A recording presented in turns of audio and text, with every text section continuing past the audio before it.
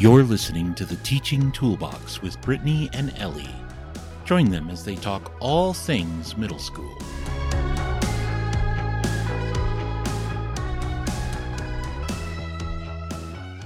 Hello, and welcome to today's episode of the Teaching Toolbox podcast. I'm Ellie, and I'm here with Brittany. Hello. And today we are going to unlock the secrets of swift and efficient grading, giving educators, you, more time for what you do best, teach. Today we've got about 10 tips and strategies to help you simplify and speed up your grading. So stay tuned. Hey, Ellie, did you enjoy grading? There were some things I liked about grading. It was nice to see how students were doing and kind of get some feedback on what I was doing right or not.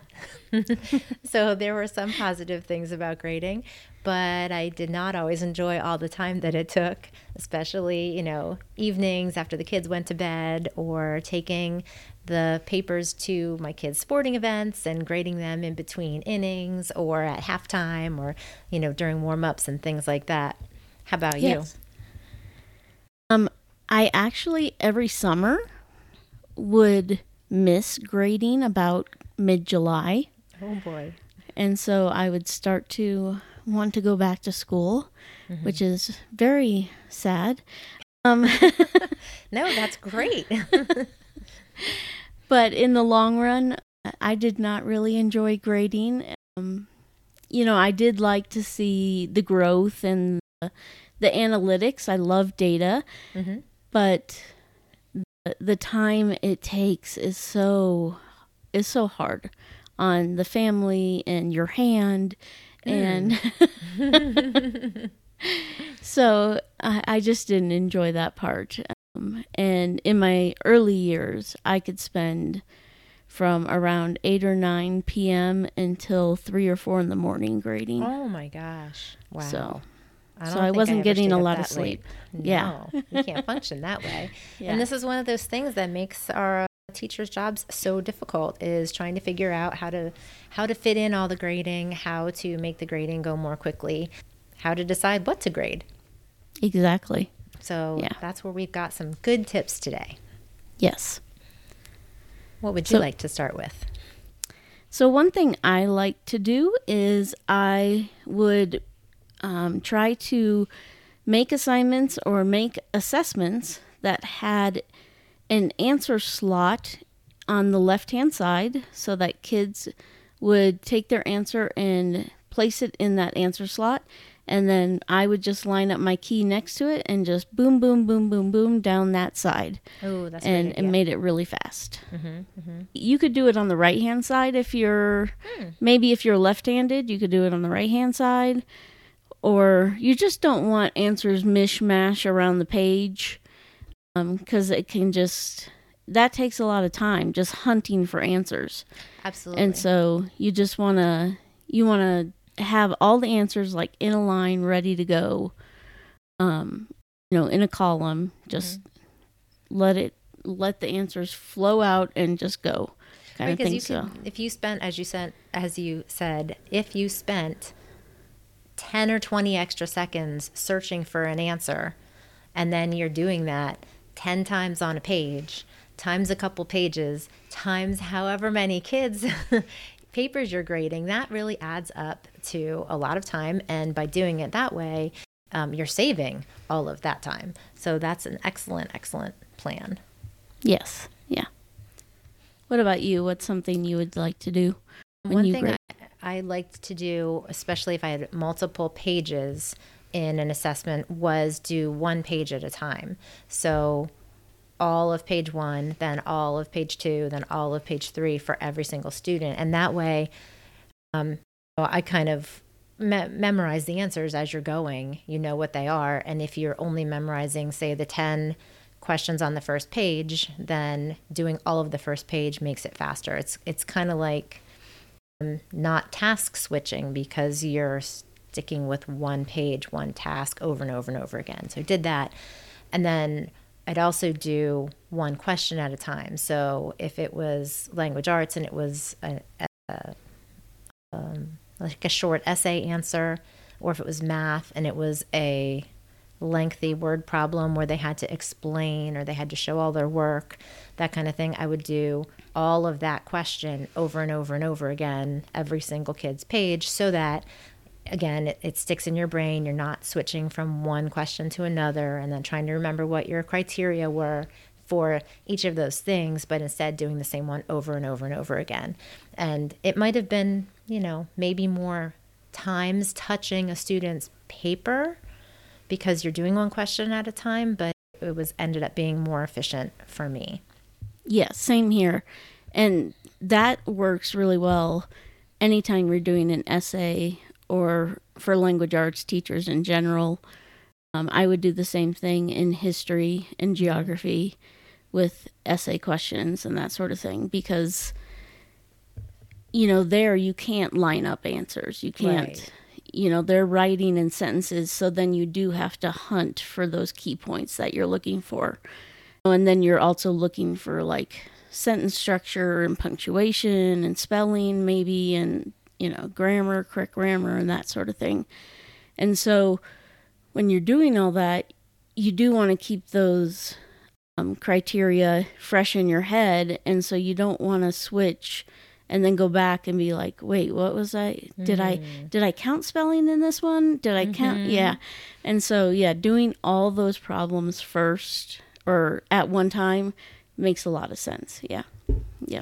I would do the same thing. When I started doing that, that really cut down. I'm here. Yeah. Yeah, it was a big help. All the time. Right. For sure. Yeah.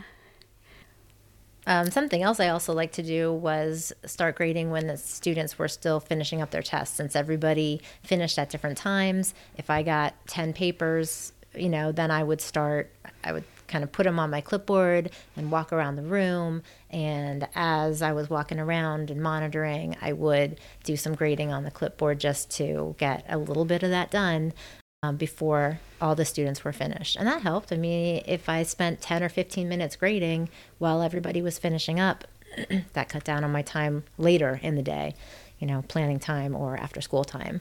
So I like to do that. Yeah. I would do that occasionally too, or sometimes I would even kind of like pre-grade it. I would let kids turn it into me. This is when I taught math. I would let kids turn it into me and I would skim it real quick. And I would say, you might want to look over page 2 again.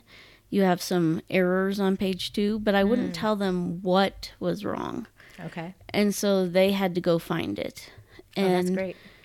My daughter in college, her math teacher actually does the same thing.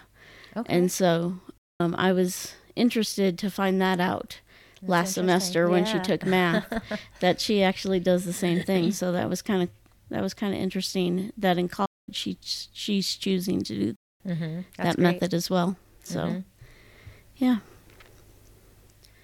And that kind of helps when they do finally turn it in done, because then you might have less to grade, because maybe they found their errors and now, more are correct, and you have less corrections to make and explanations to write and feedback to give and all of that. So definitely. Another thing you can do is to not grade every single question. The kids need to practice more than you need to grade. They need lots and lots of practice on how to do things and how to do lots of different types of problems in all the different subjects. And so when you can just pick and choose, we didn't do so hot on fractions last week, or the kids didn't know their capitals last week, or whatever, then you can just pick out, I'm going to grade, number 3, number 6, and number 10 off this warm up or whatever, and not grade all 10 problems. Then that's going to save you a lot of time as well. Right. Definitely. Awesome. All right. So those are some great streamlining tips. How about an organizational tip or two? Do you have any organizational strategies that you used? I like to alphabetize my students' papers when I grade. Okay. So it it doesn't really help you with the grading process and make that faster, but it does make the recording process faster. Okay. And then I would actually also have a sheet that I made. It was a little half sheet, and it would have all the students' names on it. At the very top, it would have the assignment name and the number of points possible. It might have, and it would have the date. It would have, like, if there was a snow day or absences and that sort of thing down on the side. And then I could put the students' scores next to their name. Okay. So that way I could hand back the papers and just keep that half paper and record it into my grade book or into the computer whenever I wanted to, because I had that little half sheet with me. Gotcha. And then on the right-hand side, next to the student's name, I had a place for notes where I could write, maybe had trouble with division or had trouble with the essay problem, doesn't understand how to, the rules of IE. Okay. So I could put any kind of note I wanted on the side, or I gave them an extension for 3 days, something like that. So that little half sheet was just like this golden receipt paper for me, where and then I would just keep those all year long in case there was ever a question or anything. So that was going to be my question, is like, did you kind of hang on to those so you'd have them at parent-teacher conference time or things like that if you ever needed to go back and refer to something specific there? So you did keep those. Yeah, that's great. What about you? What's an organizational strategy you would use in the classroom for grading?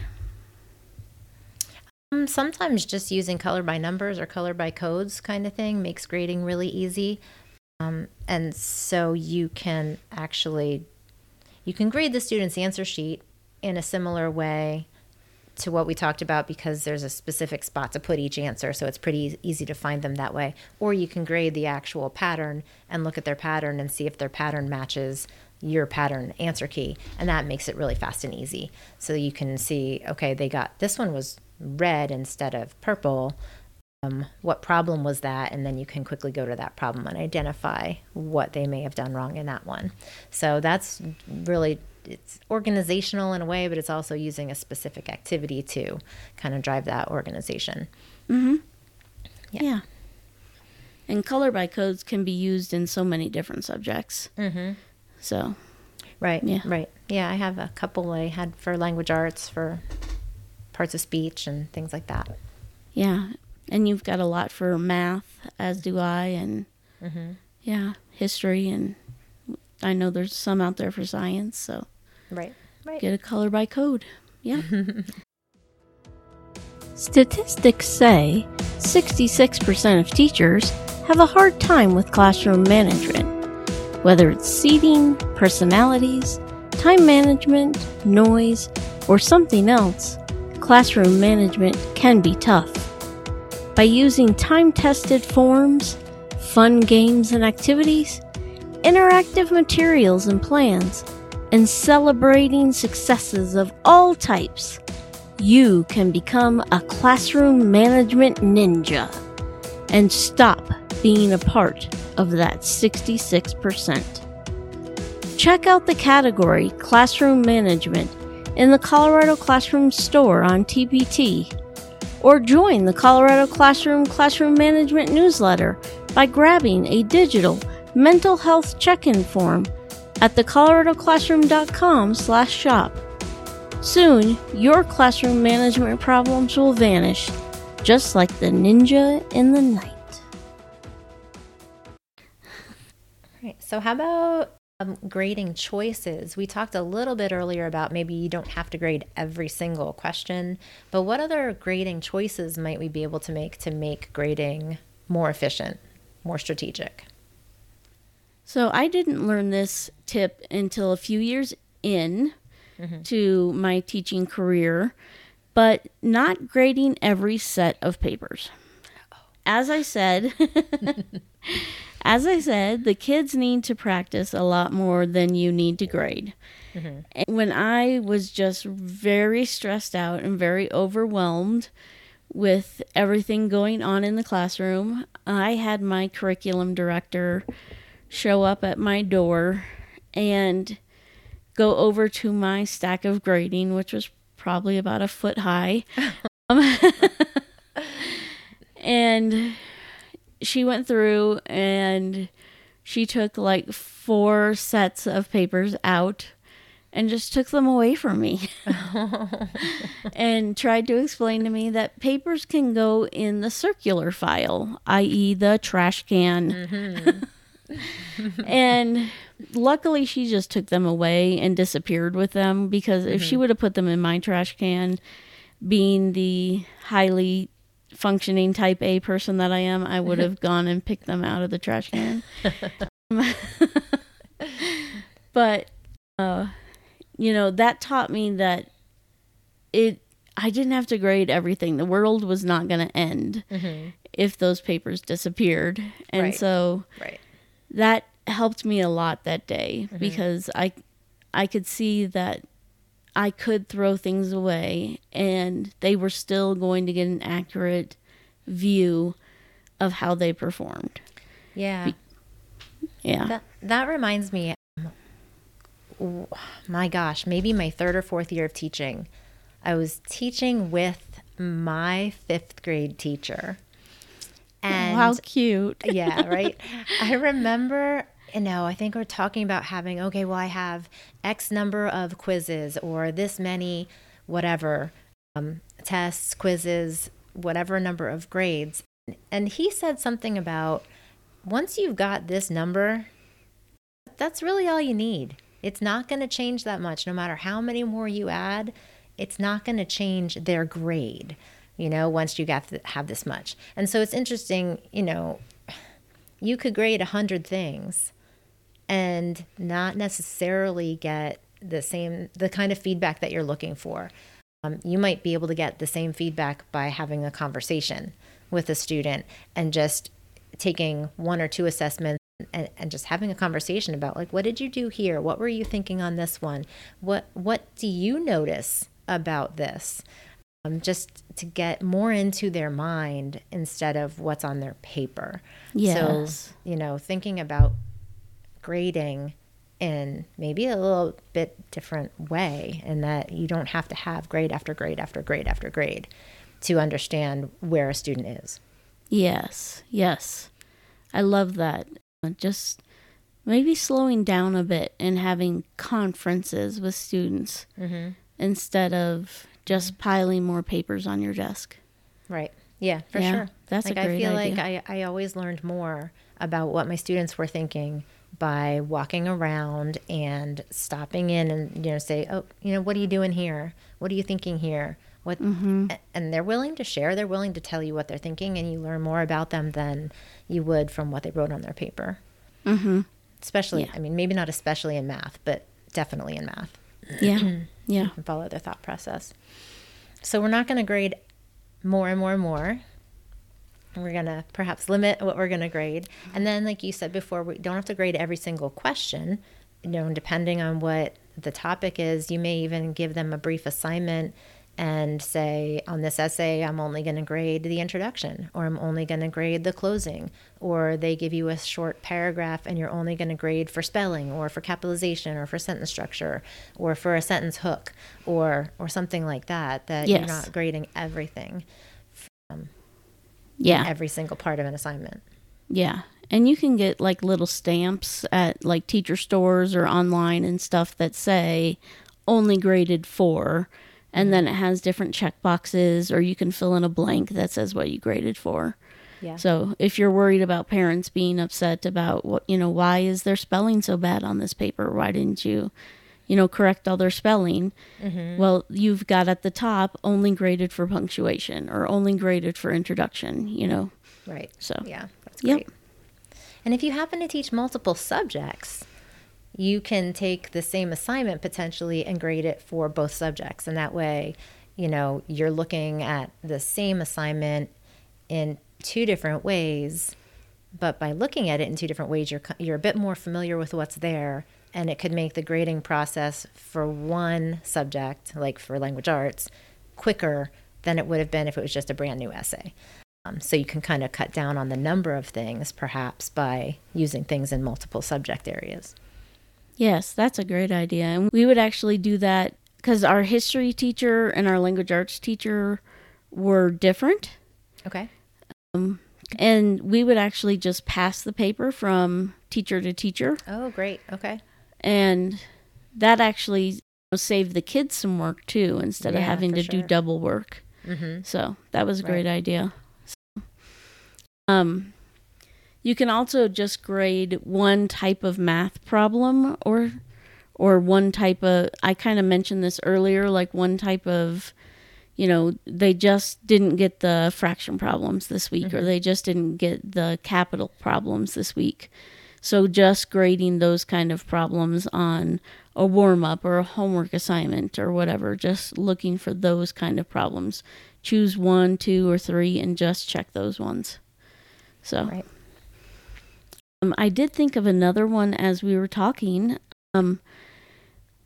I would grade orally sometimes. Okay. In history class, I had my students learn their countries and capitals. Okay. Mm-hmm. And as they worked on their interactive notebooks at their desk, we would have a testing week, and I would take maybe 5 or 6 kids a day and bring them back to my desk, and really quietly, I would give them a country or a capital, and they would have to tell me the country or capital that it belonged to.